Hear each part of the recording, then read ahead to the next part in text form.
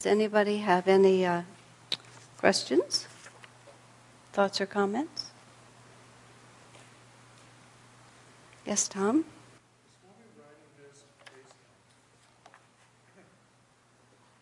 It's already on. Vinny's just controlling. Is he writing this based on some writings of masters earlier where Master interpreted these things?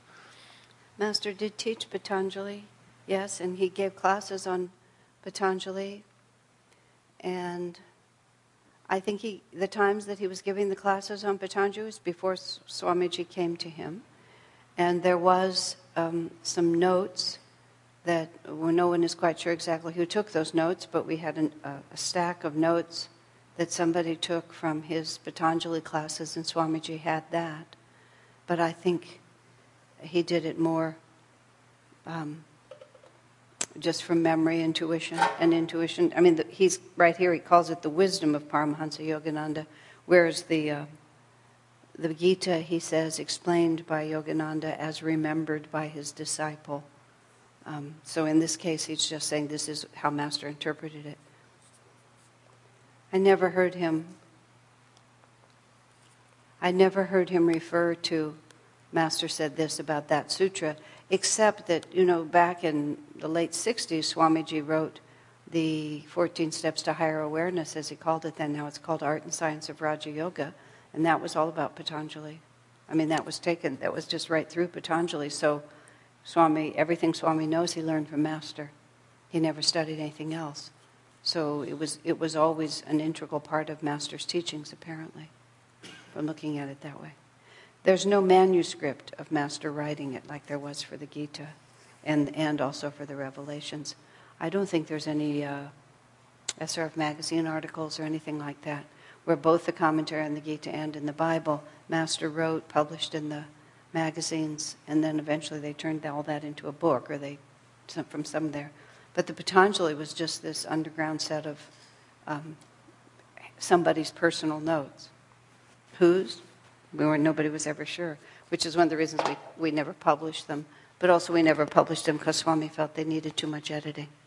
He felt they didn't represent Master in a clear enough light, so he didn't want them to be widely available. So he solved the problem by doing this. Yes?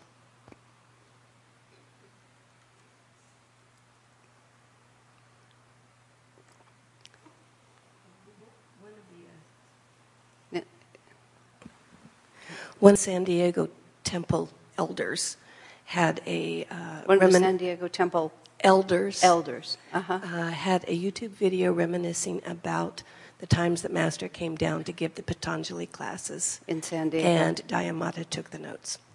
They said that Daya took the yes. notes? It was sort of presumed that Daya took the notes, but it wasn't ever verified.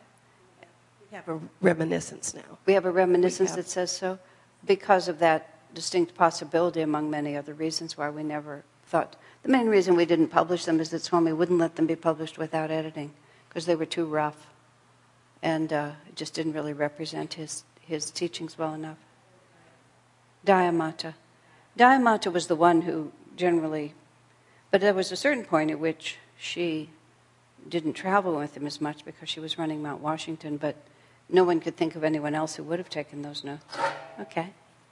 Now, fortunately, because of this book, the question is moot. Yeah. Okay. Anyone else? Okay. So now where we are is, let's see, where are we? We're on Sutra number 235. And this is now, we're referring back to the yamas, and this is where Patanjali states what the perfection of each of the yamas looks like. And he's referring back to stanza 230 when he listed out all of the yamas. Let's just go there so we'll know where we are. We have to keep going back. 230. The yamas consist of non-harmfulness, a non-deceit, non-covetousness, continence, and non-attachment. And now each of these sutras goes through each one of these. It's funny because, at least in my own way, in my own living, because I've heard Swamiji teach this so many times, when I was reading it here, I had to remind myself that this is the original source. This Patanjali is not quoting Swami Kriyananda.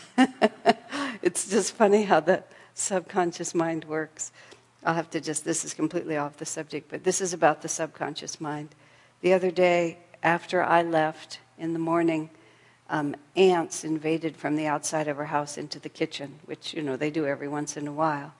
So David is the great white hunter when it comes to insect invasions, and death to all intruders is the motto of our house. So I come home, and there's a big note on the floor that says, "Ant attack." So I have a nephew who lives in this area whose name is Adam. My name, of course, is Asha. So there's a lot of A's involved in our names, and the word A-N-T and the word A-U-N-T are, of course, all the same. So for longer than you would think, I thought that ant attack had something to do with Adam and with me. And I actually had to look at it for a long while. So much of communication is not as literal as we think it is. There was the concept of ants, and then there were all these random A's floating around. So I thought it had to do with the Asha and the Adam, who all have all those A's and are related to the word ant. I stood there and stared at it and just tried to figure out why Adam would attack me, why I would attack him, why David would be writing me a note about it. I just picture all these little aunts, aunts attacking their nephews left and right. Anyway, moving right along. But that's what happened here. I just kept vaguely thinking, but this is Swami's teaching. Okay. In the presence of one who is firmly grounded in harmlessness, all hostilities cease.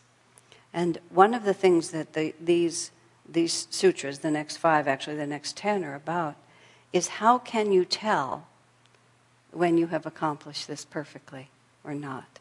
Although I have to think Swamiji had pretty much mastered this, but there were a lot of hostility still around him, so there is another reality. Master himself, there was a lot of hostility around him at times, and so was there around Jesus Christ. So I just realized I've just undermined Patanjali. And in fact, there is something confusing here that Swami does not address. Cobras withdraw, criminals convert, the answer to threatened violence. But remember, the greater the opposing force, the greater must also be the magnetism with which you confront it. Interesting. The obvious answer to the negative energy, I'm confusing my own teaching here. The obvious answer to the negative energy that great souls often engender is that it's not about their magnetism. It's not personal. It has nothing to do with them. It's karma that has to happen, that is happening in their vicinity, but has nothing to do with their magnetism, because otherwise the entire world would be converted, and the entire world isn't converted. So there's some other law that's at work here. But I do know that there are many instances in Swamiji's life, because he was so unintimidated by people's opinions of him. I remember we were in Nevada City once, and at that time, in those early years, there was an enormous amount of outspoken criticism of Swamiji from our neighbors especially. It was a very strange time, the 70s and a little bit into the 80s. It was very tumultuous on the North San Juan Ridge, where the Ananda community was starting. And a lot of our neighbors had gone there to just fall off the map and mostly use illegal drugs and just have a life that was completely off the radar. And they'd gone out, into the boondocks to do this. And then Ananda comes, and we're so clean and bright to start with. And then we start advertising to the whole world and inviting the whole world to come out to the North San Juan Ridge. And they're trying to disappear, and we're trying to become globally known. And it was a real conflict of energies. And also, as Swamiji put it, they were people who liked to rebel, and we were the only organized entity within reach. So we just were the target for a lot of animosity. And he personally was the target because strong leaders often engender a response from people who don't like to be told what to do and imagine that everybody's waiting to tell them what to do. Or sometimes it was people who actually understood that the lifestyle we had chosen was a more elevated lifestyle than the one they had chosen, and out of self-protection tried to pull us down. Or self-justification. Sometimes people who'd started at Ananda but found the lifestyle more than they could conform to, needed to justify their departure by tearing Ananda down. So we had a lot of stuff that would be very hard to imagine now, but it was very impressive. But there were a lot of well-known characters in the neighborhood who often took the opportunity whenever they had it to say something unkind about us. And Swami was in some local store, a coffee shop of some sort, and there was a man sitting over there. And when the group walked in, I wasn't with Swami. When the group walked in, they hesitated. Oh, we don't want to really sit here because so-and-so is sitting over there. Swami said, where? And then he just walked over and sat down in front of him. He just, joined his table. I understand that you don't like me, he said. He said, I don't even know you. He said, why would you feel that way? And the man said, his answer actually was that Swami was so straight, and he wasn't talking, at that time that word straight wasn't related to sexual orientation. It meant so orthodox and just so not bohemian as they defined it.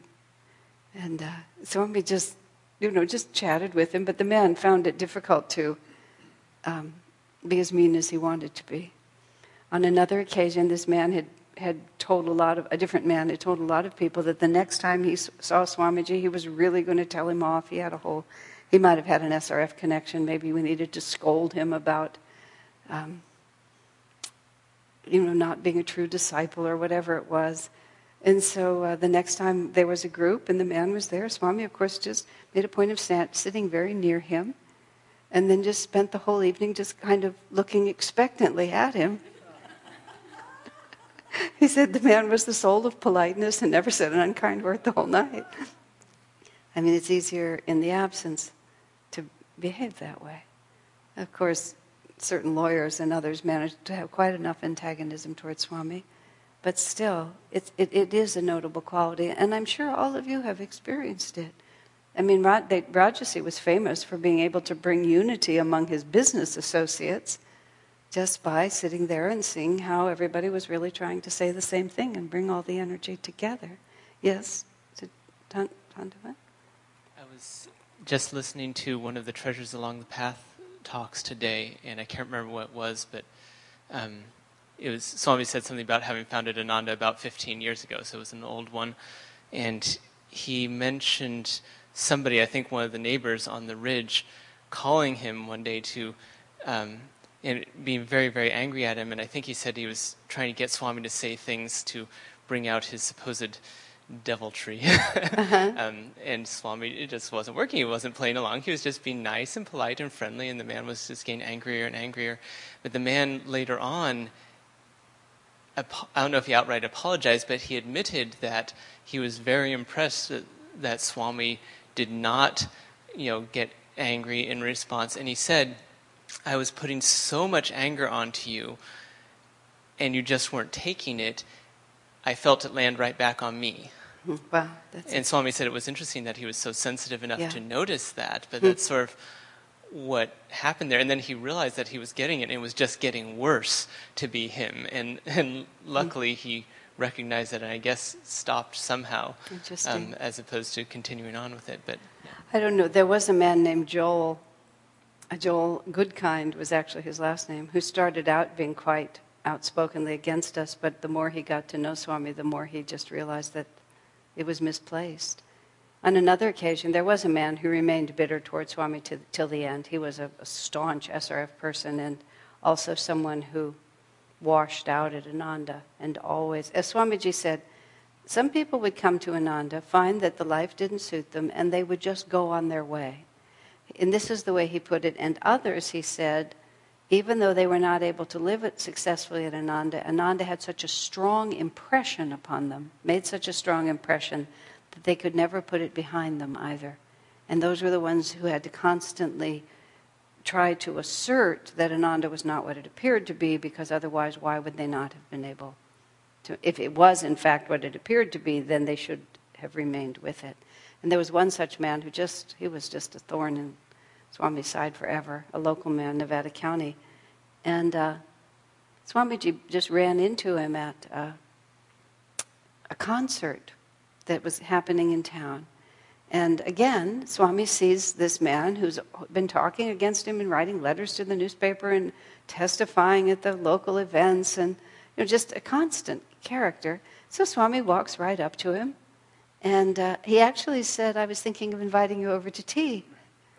And the man said very sarcastically, "What would we talk about? Attunement to the guru?" Like that. And then Swami looked at him and he said, if I were Satan himself, it just wouldn't be worth it to you to carry these negative feelings toward me.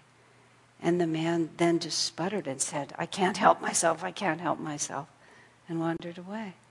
But Swami was just concerned for him. This can't be good for you. I'm just living my life, and you're all caught up in this. But he was never intimidated or... occasionally he spoke sternly. One time in the middle of a deposition, he took on Michael Flynn really strongly. He said, am I allowed to say it? He said, I'm not sure, let me just think for a minute whether I'm allowed to or not. I'm not sure, so I'll just quote it anyway. But he accused Michael Flynn of being a very bad person. Just straight up, you are a very, very bad person. He said it just right into his eyes. And there was this fight that went on for a moment, and then Swami let it pass. But it's the only time he just felt somehow in that moment he needed to speak. Because, a person who opposes someone spiritually with that much force, first of all, they're getting terrible karma for themselves. But also, it's also quite likely that there is an involvement, that kind of personal antagonism, and it was very, very personal, is often the result of thwarted energy from the past. That's what Taramata said from the other side in a message that came to Swami through someone else, which Swami often presented as if it were true. She'd said, you were my older brother in another lifetime, and I followed you very devotedly, and then you turned away from this path, and I was so angry and disappointed in you, and that I carried that energy into this lifetime and was still acting out my feeling of you being a traitor. And she said, I realize now that wasn't true, that I was remembering the past and that wasn't a reality. But usually when it becomes personal, there's something in it. I wrote an answer in the Ask Asha book. A man asked me a question. What I love about that book is that those are all real questions, real people, so the answers are very direct. The man asked, the question was abstract, how is karma transferred from life to life? And his theoretical question was, let's say a wife wants to marry the husband in the next lifetime, and let's say the husband doesn't want to marry that wife. Will he have to marry her anyway merely because she wants to marry him? Let's just say theoretically. Okay, so theoretically. And I answered him back just by running the whole cycle, so she is very attached to him. So if in the next lifetime, let's say that he doesn't have anything more to learn from being with her, or he's just going to take a break, and so she tries to attach herself to him, and he rejects her, and she becomes angry at her thwarted desire, how quickly will her love turn to hate? Because that's how love turns to hate. You really love someone and you want them to behave as you want them to behave, and if they refuse, and if they reject you outright, do you just keep loving them? Or do you become angry and begin to turn against them? And this is how a lot of very antagonistic relationships grow out of very close relationships. When I had all that difficulty with the woman at Ananda that I've referred to many times, Swamiji had often said to us, well, this antagonism is just the result of having been very close in the past. And then somehow or another desire gets thwarted, which leads to anger, which leads to the end of discrimination, and Pretty soon there you are hating each other. So it's very complicated. Yes? How does the yama of harmlessness relate to the fear of being harmed? That's a very good question. How does the yama of ahimsa, harmlessness, relate to the fear of being harmed? Well, the fear of being harmed would put you out of harmlessness with someone else. I think it would just be one of the ways, sure, because if you're afraid the cobra is going to bite you, then your concern flips to your own well-being and you're no longer really loving the cobra. So it would just be one of fear of hurt would be one of the ways in which ahimsa would be interrupted. I mean, most people, like the story that's told about Sri Yukteswar and the cobra, most people when seeing the cobra, their first thought is self-concern. And that self-concern, identifying with the ego, identifying with the body, needing to protect the body, feeling that something else is other than I am, and that something else can harm me. And then all of a sudden you have shifted out of the kind of universal embracing of all of reality that would be the definition of ahimsa. Does that make sense? Yeah, because that's one of the things you have to overcome is fear for yourself. And it's not even that you're disciplining. See, you can discipline the fear for yourself and face something bravely, or that fear can never arise because there's no identification with the ego as a separate reality. Like the sadhu who goes out and the boys in the village all tease him and throw stones at him, and he comes back to the ashram bleeding and bruised and just talks about how much fun we had. The boys were throwing stones and they were enjoying themselves so much, and he didn't even realize that they were throwing the stones at him because he was just happy for their enjoyment, and there was not enough of a self-identification to think, but they're throwing them at me. And when Swamiji's ability to speak to that man who was, who just hates him for no reason, Swamiji just never took the anger. He never, no matter how much anger this man put on him and how much criticism, Swami just never, there was no self for it to affix to. So it wasn't, this is again, ahimsa you have to understand in perfect form, is not disciplining these feelings.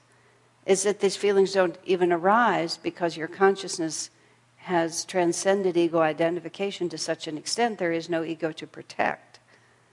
And therefore one can be entirely and only involved in the reality of others. I mean, that's how Swami lived it. There was just no ego to protect. I mean, I can be disciplined and kind, but it has to be an assumption of right attitude, which often I can do better than I can do it at other times. And sometimes it's spontaneous, but if it isn't spontaneous, I can pull myself into it.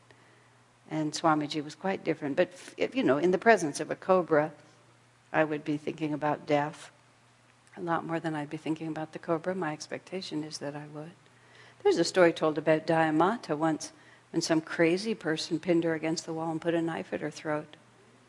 And she just calmly stared into the eyes of the man until he just stopped, put the knife down. There's a story that Mike Hebel told. He was a detective in San Francisco, and he was pursuing a drug dealer in some tenement hotel with very narrow, sort of twisted alleyways, and he came around this curve, and this completely drug-crazed guy had a shotgun right at his chest like this. And as Michael described it, the man's eyes were just spinning like crazy. And Michael he was a yogi as well as being a policeman. He said he just absolutely everything ceased to exist for him except his breath. And he wasn't at all afraid. And he didn't have anything against the man. I don't know if it probably was, the level of this. He just stared into this man's crazy eyes and just breathed, just waiting to live or die without any relationship to either one. And finally, the man just put the shotgun down and he was able to, disarm him and arrest him. He told that story when Swami was giving the superconscious living courses in San Francisco. Michael was a at that time a detective. He became some head of the departments up there. But in that moment, what do? Does all your concern become for yourself? Do you become frantically upset with this other person? Of course, then there's all those dissonant waves. And of course, the violent person is going to receive all of that. And he'll receive lots of it. It doesn't mean that all violent people will stop, but there's another story that I read about a man who was being tortured in Vietnam. Had been tortured for quite some time and had absolutely reached the end of his strength. But what he did in the midst of one of those sessions, when he just reached the end of his strength, he just surrendered to God on a level that he didn't even know was possible, is how he put it. And the moment that happened, and it was, a transcendent spiritual experience, the man who was torturing him looked at him, put down whatever he was using against him, walked away, and he was never tortured again. It was just like in the presence of that, he just couldn't. Even though he was there, but the man's consciousness shifted, and then all of a sudden something completely other happened. There's another story which is really, it's similar. This is more about the power of the Om. This is a story told, I think, in Tom Brown's book, The Tracker. And he talked about, he was trained in the Native American ways, and he used to play or be in this wilderness area in New Jersey, I think it was somewhere, some acres of wild land. And within that wild land, there were dogs, feral dogs. People would dump their pets there, and these packs of feral dogs would develop. And it was the one really dangerous thing there. And one time he was out in the woods by himself, and he became... the wild dogs began to pursue him. And he ran up to the top of this hill, but the dogs were in hot pursuit, and there was no way for him to get away. And it was very dangerous. It wasn't a small threat. And so he just sat down on a tree stump or a rock there, and he went into a spiritual state that he knew how to do as a Native American, which from the sound of it, it sounds like he went into the Om. And then he just sat there for some period of time. And then he came out of that. And when he came out of it, he was all alone. Now, he was a tracker, so he could read the animal messages. And he looked at the hill, and he saw the wild dogs chasing right after him, arriving at the top of the hill, sniffing all around where he was sitting, trying to find him. Finally realized that he couldn't be found. He was right there. He couldn't be found, and they went away. Even his scent disappeared when his consciousness went into that altered state. Isn't that an amazing story? I mean, talk about the power of divine protection. But also, it's like the material world is not what it seems. We can shift the whole... I mean, when Jesus was being crucified, he said, even now legions of angels could rescue me. But it's not meant to be. Death is what has to happen here. So in our own lives, we have to just think in the most practical way, what is the best way to disarm disharmony? And there's so much emphasis about you've got to speak your truth and set your boundaries and tell people what you think. Well, yeah, that's one way to go about it. And if you are not genuinely transcending those ego states, but merely suppressing them, then it's a necessary stage to be able to have the courage to be honest about what you think and feel. But the higher stage is, once you're able to be honest, is to be able to transcend those realities. Let me just think what that talk was, where it was. If you give someone nothing to feed on, just like that man was saying, in fact, it does just build up in them, and then it just sails past you, and it has nothing to do with you. There was another thing I was going to say with that. Oh, I remember. That was the story about when Shraddha was dying. Mary von Tobel, this young woman, was dying, and Paula and Bhakti Rinsler and I wanted to go visit her. And her father, Jake, did not want us to come. And on the phone, he told us not to come, that she didn't want us there. Jake was just expressing his extreme anxiety because his daughter was dying, understandably. The three of us conferred and decided that when Shraddha was able to run her own life, she didn't let Jake run it. And it was not likely that now that she was on her deathbed, she wanted Jake to be running her life, so we decided we would ignore him and went over and knocked on the door anyway. And he really wanted to fight because he was so upset. He really wanted to give his anger to someone else because he didn't know what else to do with it. And if we had given him just, the tiniest thing, I mean, he would have just exploded. There's no question that he would have exploded. And Paula just gave him nothing to fight against. And he said, I told you not to come. And Jake just looked at him and said, Jake, we had to come. That's all she said. And then he repeated it again with great fury, and she in exactly the same tone of voice, Jake, we just had to come. And they did it 3 times. And she never wavered. And you could see her whole heart was with him because she knew how miserable he was. Whatever he was throwing at us, it didn't have anything to do with us. He was just... And then he finally said, well, come on in, but don't stay long. And then we just ignored him and did what we wanted to do. But it was so obvious. And I would not have handled it that way. I would have put power against power. And thank God I had the sense to stand back. But how many times in our life is somebody throwing something negative at you and you think you have to meet it?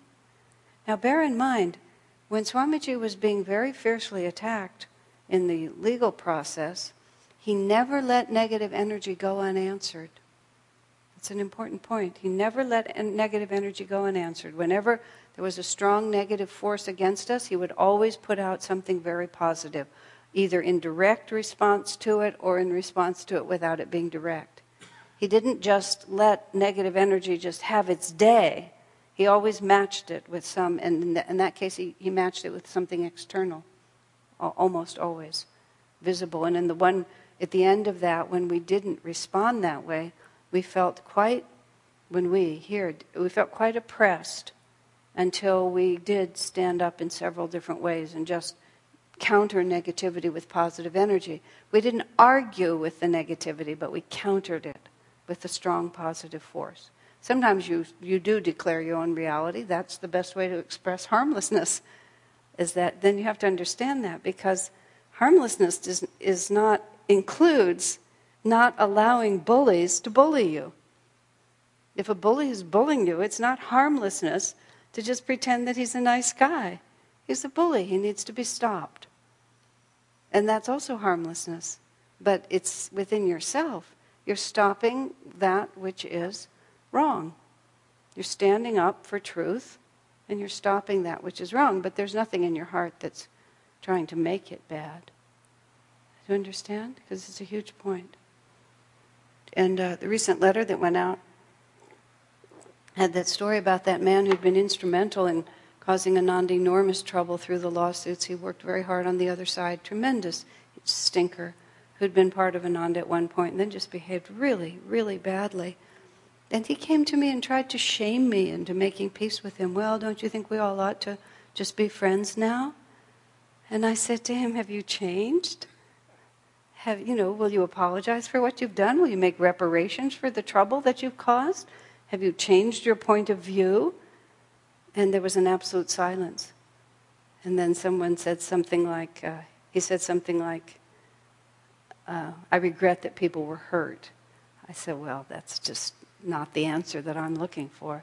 And I just would have none of it. He was taking the moral high ground with me. I would have none of it. But I didn't have an opinion about him. I don't really care about him at all. But it was wrong. And I just wasn't going to take it. Ahimsa is not just to let people do a wrong thing and then you just take it. You have to stand up. This is wrong. But then as soon as he went away, I don't have to spend a lot of time worrying about him. If I hadn't been, as we were talking last week, clean in my response to him, then I would have had to think it out differently.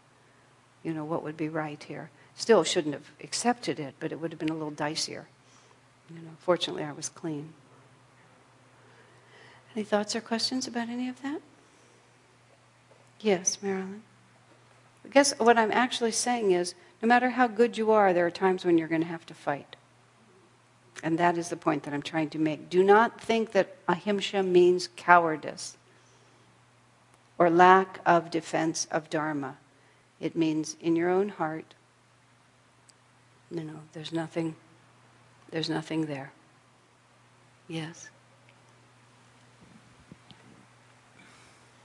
I'm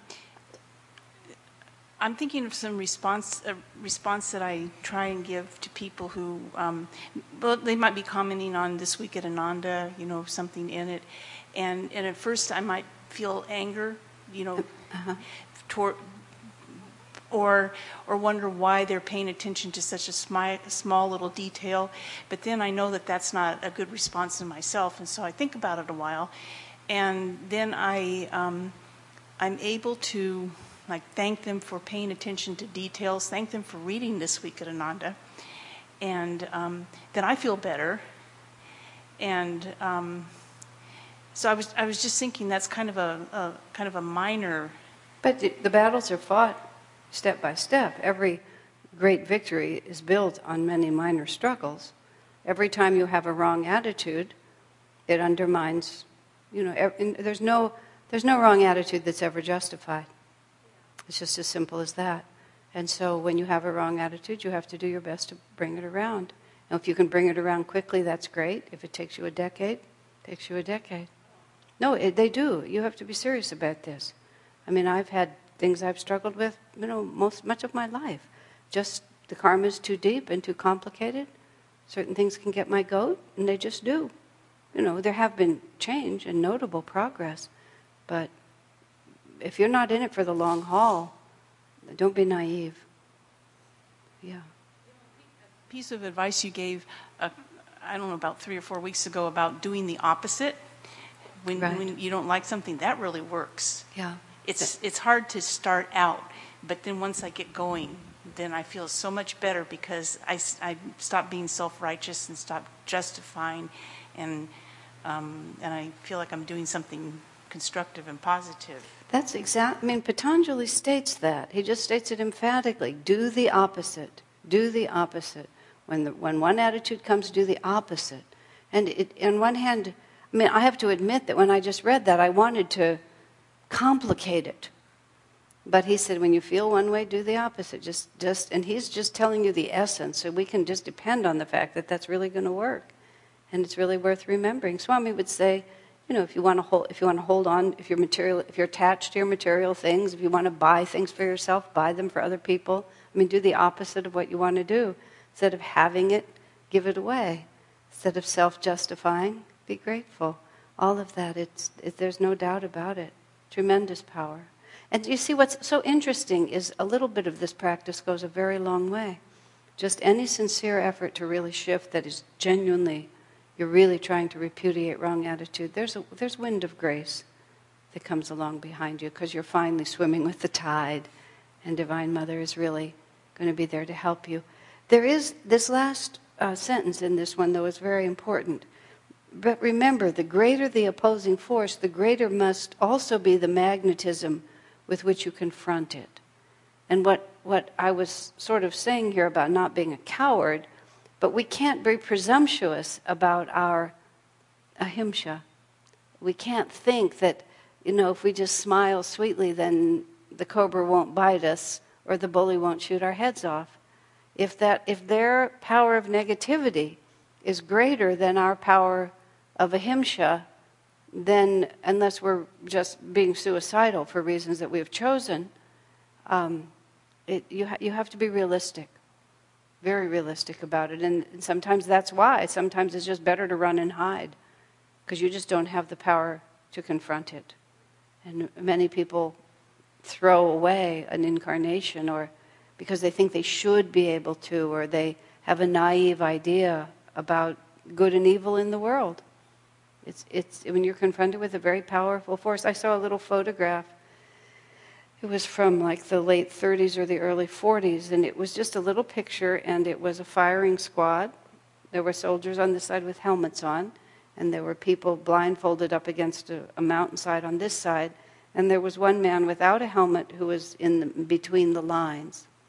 And the caption said, And it named whoever the man was who was between the lines, that he was a German soldier who had been ordered to execute civilians. And when he said he wouldn't do it, he was told that if he refused, he would be executed. So he took off his helmet and put down his gun and walked over to the mountain, and they shot him right at that moment. But it was just a sort of a blurry picture. And I just thought, yeah, at a certain point, that's what you have to do. You don't have the power to stop it, but you can choose not to participate, even if it's at the cost of your life, because you'll lose more by clinging and with wrong attitude. And I'm sure there were many more stories like that. I don't know how that one was known. Somebody in that situation must have survived and even took a picture of it in order to know. So you're true to yourself. You're not a coward and you're true to your principles, but you don't have enough force to turn the whole thing around, because that's just naive. You lock the door against the cobra or the tiger or the mad dog or whatever it is, instead of going out thinking you can change it. Master could walk out and tame the tiger. And there was a story of, where was it? It was it might have been David Mukherjee's book. I can't remember exactly. Someone was telling me about a man who was in the Himalayas with a yogi. Was it Ram Gopal Muzumdar? Seeing the yogi playing with tigers in the moonlight. What was the story? David Mukherjee's book. But the yogi said to him, I don't think you should come out. I can do this, but I don't think you can do this. Just realistic. Your fearlessness, which is a huge part of it. Any tinge of fear would corrupt that right away. Yeah. Okay, any other questions or thoughts? All right. But this is also, let me just say one last thing about this. When Patanjali tells us this, this is the way to be absolutely safe and protected. Because we all have this fear of being hurt, either by creatures or by other people. And whether that hurt is that you hurt my feelings, you criticize my work, you told me that I was stupid, you don't believe in me, or that somebody's going to bash our head in with a steel pipe, or tear us limb from limb with their fangs. We all have this profound fear of being destroyed. The ego is just afraid of being insulted. The physical body is afraid of dying. The heart is afraid of being wounded. We have all these fears. And most of our lives is an elaborate project to protect those fears, isn't it? Of making ourselves look right and marry the right person and have the money and have the prestige and do the work and get people to not criticize us. It's just really think about how much time and energy is really devoted just to make sure that we don't get hurt. Or if we're disappointed, we just withdraw. I didn't really want to get married anyway. Stupid, ungrateful kids. Whatever you want to say. You just figure out a way so that you're not going to have to be hurt anymore. But what he's telling us is that if you really never, ever, ever want to be hurt, because all dissension will cease in your presence, it's by perfecting yourself in the attitude of harmlessness. So he's also making for us, he's really showing us the only way that we will ever really be at peace. Because we're always setting up these temporary structures, but a piece of us knows that we're still vulnerable. Because, in fact, we are vulnerable, and we know it. So that makes us just more tense and more self-protective and more irrational in the way we behave, because we know we're not safe. It's like, the other part of that is,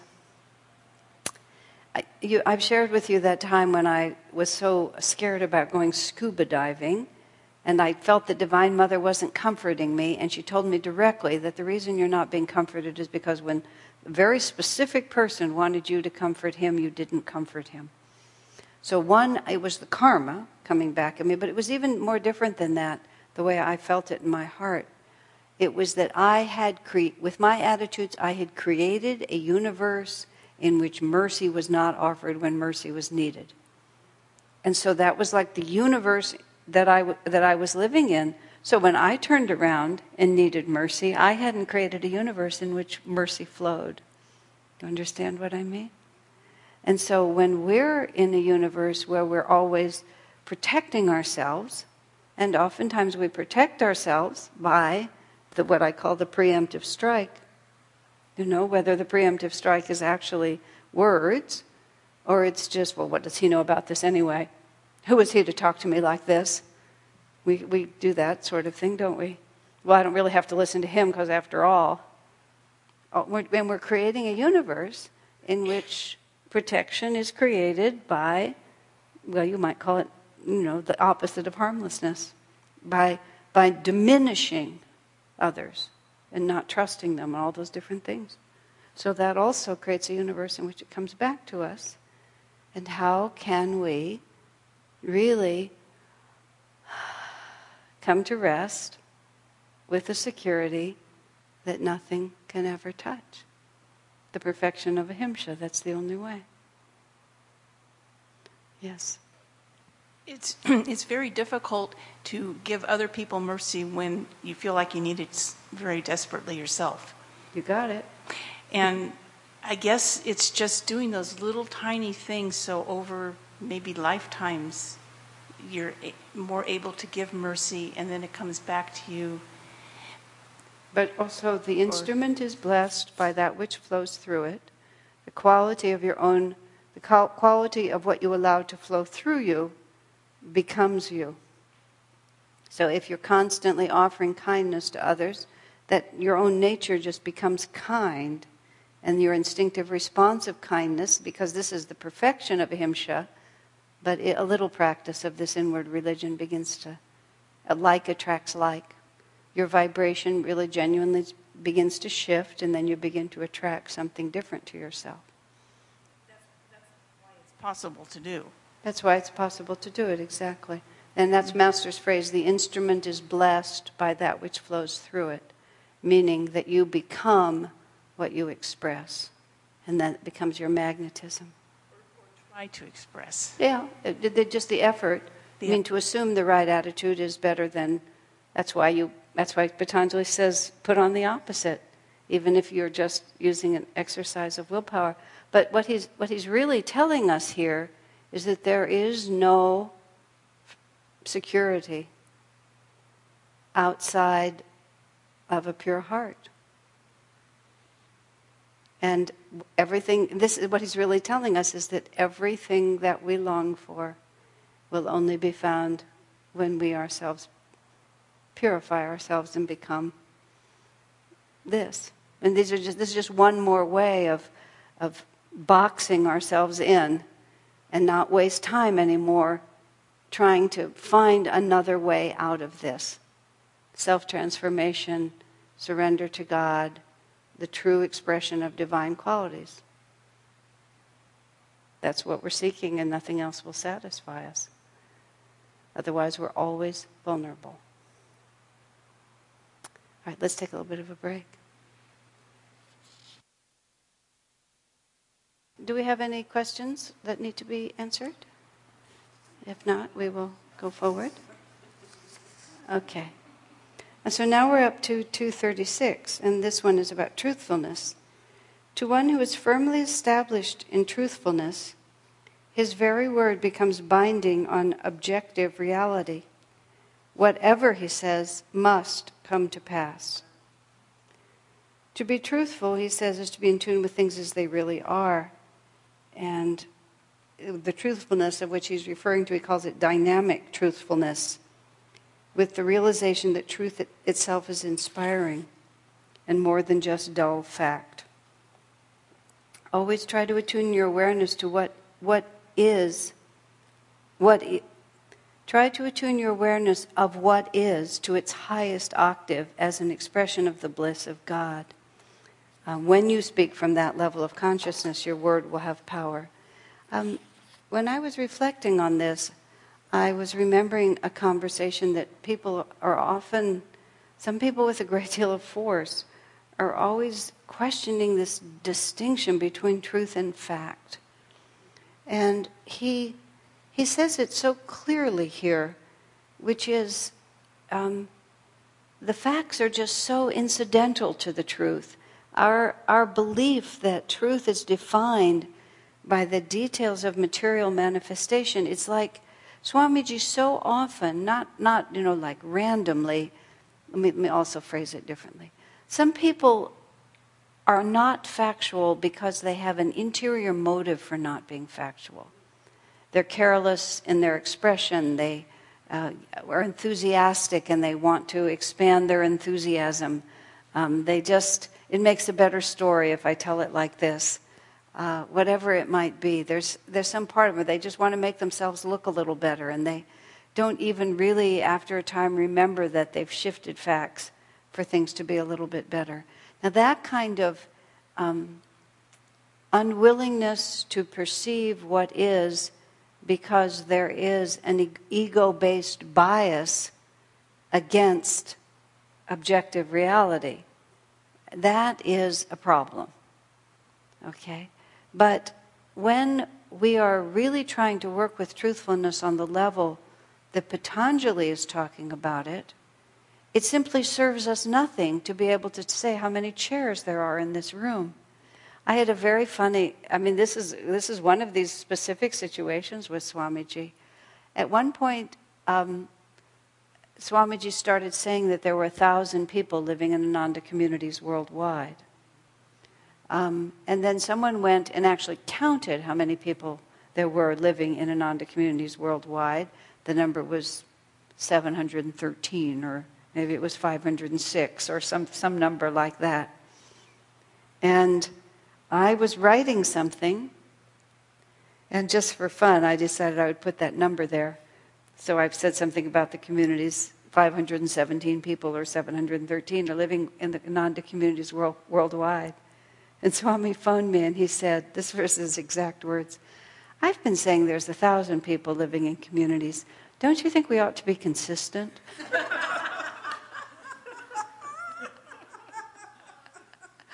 That was just masterful.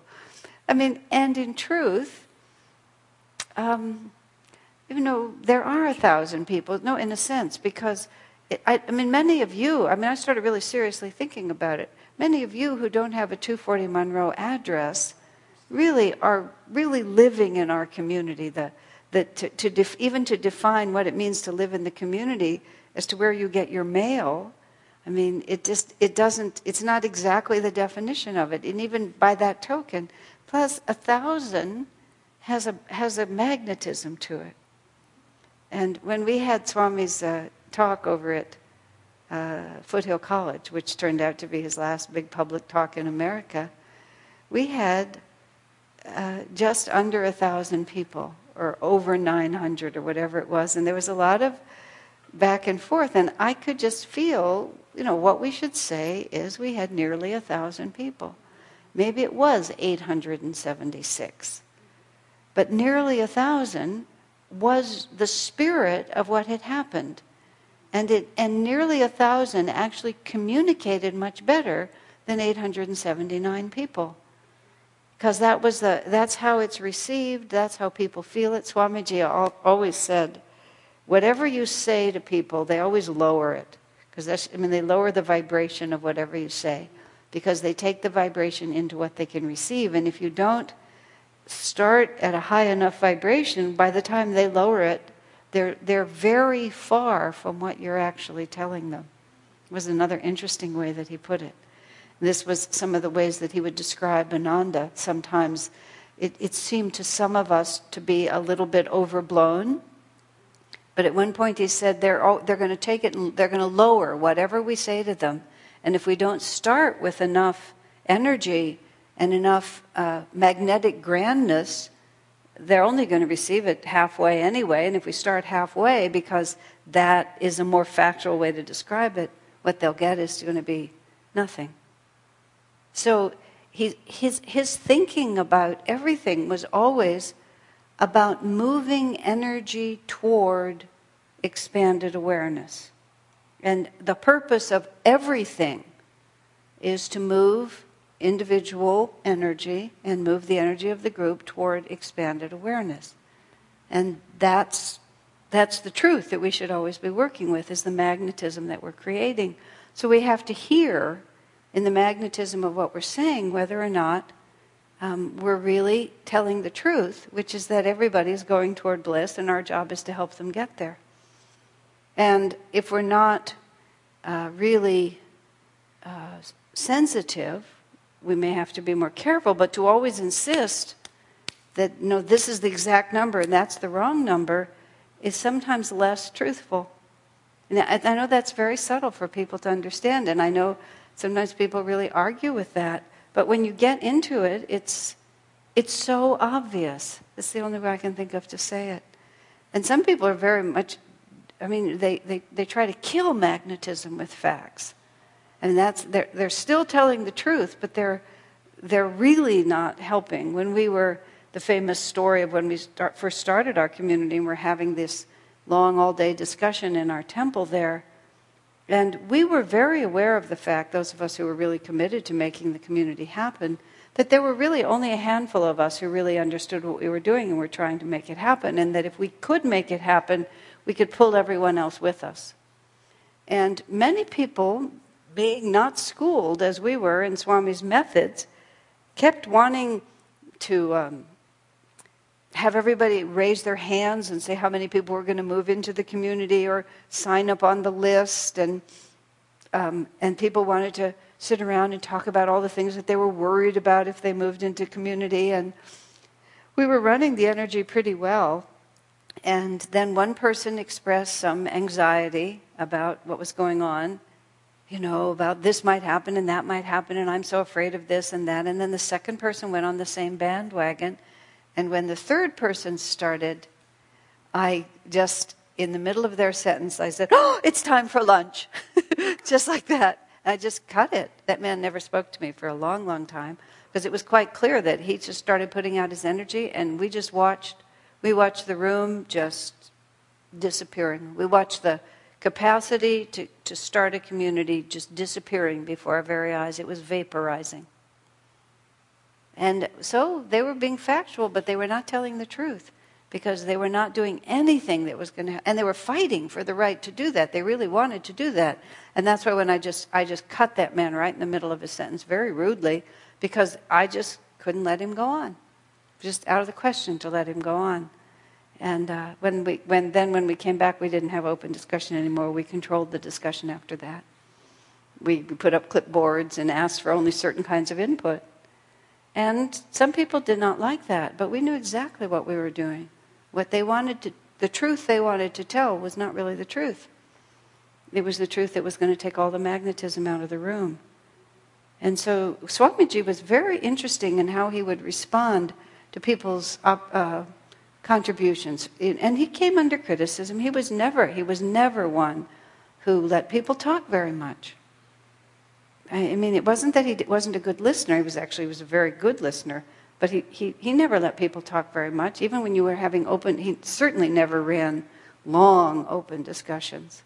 And he would just comment about others having the patience just to let everybody talk. And he just never had it. But even when he would be running a satsang and ask for questions, or we'd be having a discussion, some people he would let finish their thoughts, and others he would just cut off. And people got sometimes they became very irate about him just not allowing people to speak. But if you paid attention, see, this is the way it always is when you're with someone who's operating from another dimension. You can, and I've written this in many places. I wasn't an unintelligent person, but my concept of reality was like, it was like a television screen of a certain size, or like a movie frame. And I would see what was going on the frame, and my reality would start at one edge and end at the other. And crossing that field of vision, sometimes what he was doing did not conform to his own teachings as far as I could see. But I realized that he saw where it started over here, and he saw where it was going over here. So the piece that I was looking at just simply wasn't the whole cause and effect. So he would see this energy coming into the screen. I would only see it after it got there. And he would stop people from talking if they were affirming their own negativity. And he would stop people from talking if their energy was taking everyone else down.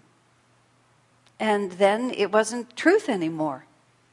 Even if it was fact for them, it wasn't truth anymore. And his concern was always to move things in a truthful direction.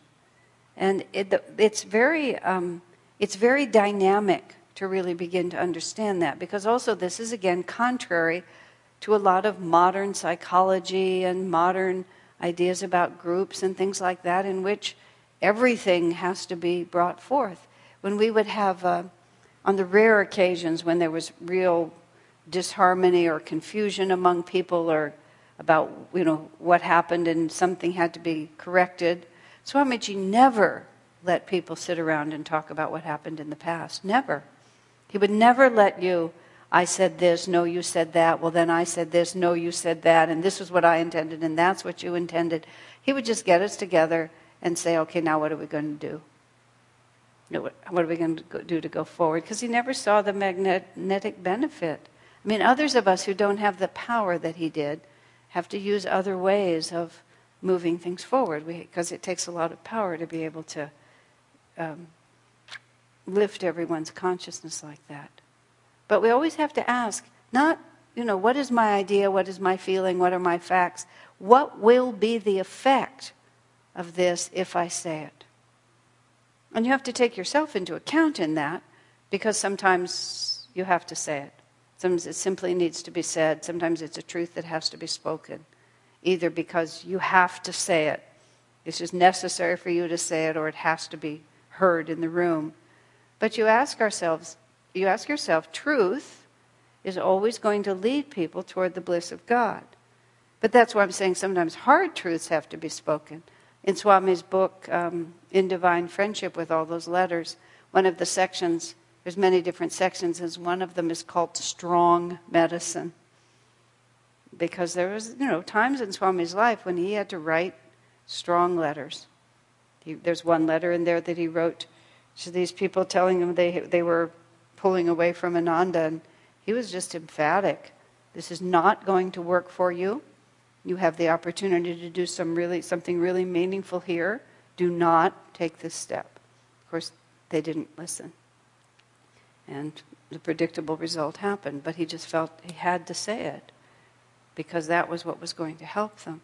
But always when you speak, you ask, how will this affect? Especially when we're in group discussions and things like that. I remember we were just not too long ago in our living room, we were talking about the Finding Happiness movie, and suddenly, for some reason, people started talking about the weaknesses and the limitations of that movie, and all the things about it that might not be received properly, and this or that, and it just sort of got an energy of its own. And at a certain point, I just stopped the conversation. I said, "Where is this going to take us?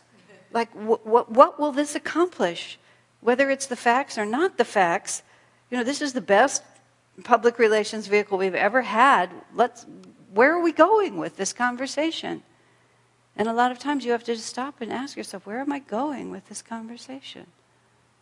Whether it's personal or in a group, where is this really going to take me?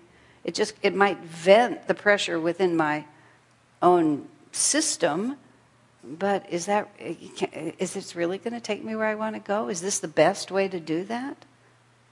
And once you start really asking that question, that's why periodic times of silence are helpful. In the early days of Ananda, when we were much more of an isolated ashram, people would take silence even while they were still working. And it was always really fun to have a day of silence in your normal job situation, because you would realize how little needed your contribution really was. That if you weren't there to run the show, what do you know? Other people just found a way to run it without you. And when you couldn't speak, you would often just wait, and then somebody would just say what you were going to say. And it was very, very informative to notice how different things are if you're just centered enough to observe a little bit. And then, of course, Patanjali makes this promise that your very word is binding on the universe. The parting of the Red Sea, the raising of the dead, whatever it might be. And there's those wonderful stories in Autobiography of a Yogi of Sri Yukteswar being healed by Lahiri Mahashaya and his dead friend being brought back to life because Lahiri had said that he would become well. And those are really quite impressive stories. Or even Master being able to finish his 4-year college degree right there in Serampore because the college was suddenly increased to 4 years. And Sri Yukteswar just saying, well, I guess it was whatever he said, but the universe had to comply because it had been declared with that kind of power that it would be so. Yeah. And it is extremely important to be very careful that you keep your word and that you not just fritter away your magnetism by making promises that you're not going to keep. Swami, in India these days, it's become very common for people to just say they're going to do something and not do it. And they always use the phrase, definitely I will be there, which always means, no, I'm not planning to come at all, I'm just talking to you. And I've heard Swamiji on many occasions just excoriate the people around him. Don't you understand what you're doing? You're just completely undermining your magnetism. And if we're at all frustrated with our ability to manifest what we want, or to have people take us seriously, or whatever it might be, listen to yourself. And listen to the way you describe things. When I used to write letters for Swamiji, he was very exact about the way we expressed ourselves. And when I would compose letters that he would have to, over his signature, it had to be very exact. And I wrote this in my book about him. But someone sent us some poetry, and I said, "Thank you for sending your beautiful poetry." And Swami looked at me. He said it wasn't beautiful. He said, "What will you say when someone does send us beautiful poetry?" And it was so simple. He was right. And because of that, you'd say to someone, "Thank you for your beautiful poetry." There's no magnetism in that. And so there's no real exchange of consciousness because there's no magnetism. You just pasted a word on there because that was the word. And he said, it was okay, he said. So you still have to say something nice. So I don't know exactly what I said, but it was something like, "I'm so happy to see you doing this kind of creative work. Thank you for sharing it with me." It's perfectly true, but you haven't in any way compromised your true perceptions of things. It takes more creativity, it takes more work. I have, as a wordsmith, I always object to, whenever we're talking about Ananda things, to, it was beautiful, it was inspiring, it was joyful. I sometimes just want to kill those words from the Ananda vocabulary. What was it really? What really happened on those occasions? And sometimes the obvious word is the right word. But you really want to express yourself, whether written or verbal, in a way that is exactly what you mean. Not more, not less. And never be lazy and just try to sort of throw words out. Because it's just, you have no magnetism. You're just draining your magnetism out. And if you're not going to do it, don't say you're going to. And the opposite of that is, Swami said, if you say you're going to do it, just do it, regardless. And he used the example, if he said he was going to town to get a newspaper, somebody brings him a newspaper, he still goes to town, because he said he would. And oftentimes, I found myself, it took me a while to understand this, because I used to use words very carelessly, and I would sometimes do what I said I was going to do, and sometimes just do something else. But there was just this never-ending lack of focus in my life. I was always scattered until I really just, started disciplining my commitments, and whatever they were, just keeping them. Yes. If you say you're going to do something, like going to get a newspaper or whatever it is, that it then becomes impossible for you to do, even Right. if you would like to, is there a remedial action to fix this situation? I think that you have to use common sense in this teaching. And so if it really is impossible to do, I volunteered to do something at Ananda Village, and I just had to write an email and say, I've said yes to too many things and I'm just spread too thin, I can't do this. So I don't feel that you need to be irrational if you've made an error, but I think then you just need to state that you've made an error and that you need to correct it. Or if circumstances prevent you, then circumstances have prevented you. I know Swamiji sometimes, when circumstances would prevent him and allow him to extricate himself from something he would like to be extricated from, he would allow those circumstances to run. I mean, he would cooperate with those circumstances, if that makes sense. If we're talking about being in tune with truth, then that's just another aspect of truth. Yes. I did commit myself to too many things, yes, where it did become impossible, and I'm telling truth again, and this is just the new situation. Right, but it's well, when Swamiji wasn't allowed to get an Indian visa for a decade because he'd been blackballed by SRF with the Indian government, I think there was a stamp in his passport. So he gave his passport to a child, and he gave that child a pair of scissors. And then he was able to say that his passport had been destroyed by a child. And it was the truth, his passport had been destroyed by a child. Of course, he didn't say that he planned it and instigated it, but in fact it had happened, and there you have it. But he was very careful. He could have just said that, but instead he gave the child the passport and the scissors and let them cut it up. And then he could honestly and truly say it had been cut up by a child with scissors. So I mean, he was attentive like that to making it work.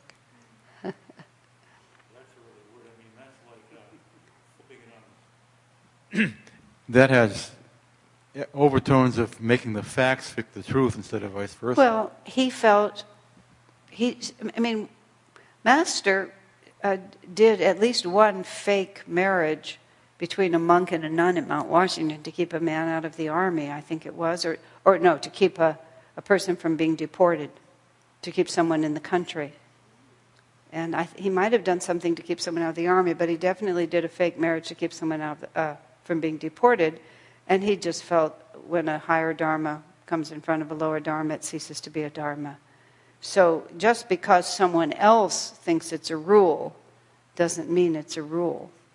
I mean, Swami brought 30 Odierna paintings back from Italy in a variety of different suitcases, and I don't think any of them appeared on the customs form. I knew there's certain things that you just have to figure out for yourself. I remember going through customs once, and just before I was standing in front of the woman, I turned to Dave and said in a perfectly audible voice, "It's so much more relaxing when the form is really honest." When you've told the truth on the form, that's what I said. It's much more relaxing when you've told the truth on the form. And of course, I had told the truth on the form this time. The woman just looks to me and says, "Well, I'm glad to hear that." And it was just like, the only excuse I had was jet lag. But, there are moments. I have not always been truthful in the customs forms. Various things. I don't know I don't feel like all rules have to be followed. I'm not sure. But one doesn't like to do that. It's much more relaxing when you're telling the truth on the customs form. Yeah. So, any other thoughts or questions? Be very, very attentive to this. I'm sort of trying to figure out, I guess I've said it strongly enough. When you start really paying attention and really speaking the highest truth and not promising what you don't intend to do and only promising what you do intend to do, is a huge shift in your inner energy. It really does. When you just start noticing your mouth and noticing what you're doing. It's very, very important spiritually. Okay. All right, great souls. We're done. So we went through 235 and 236. We're not speeding through the book, but we're more than halfway.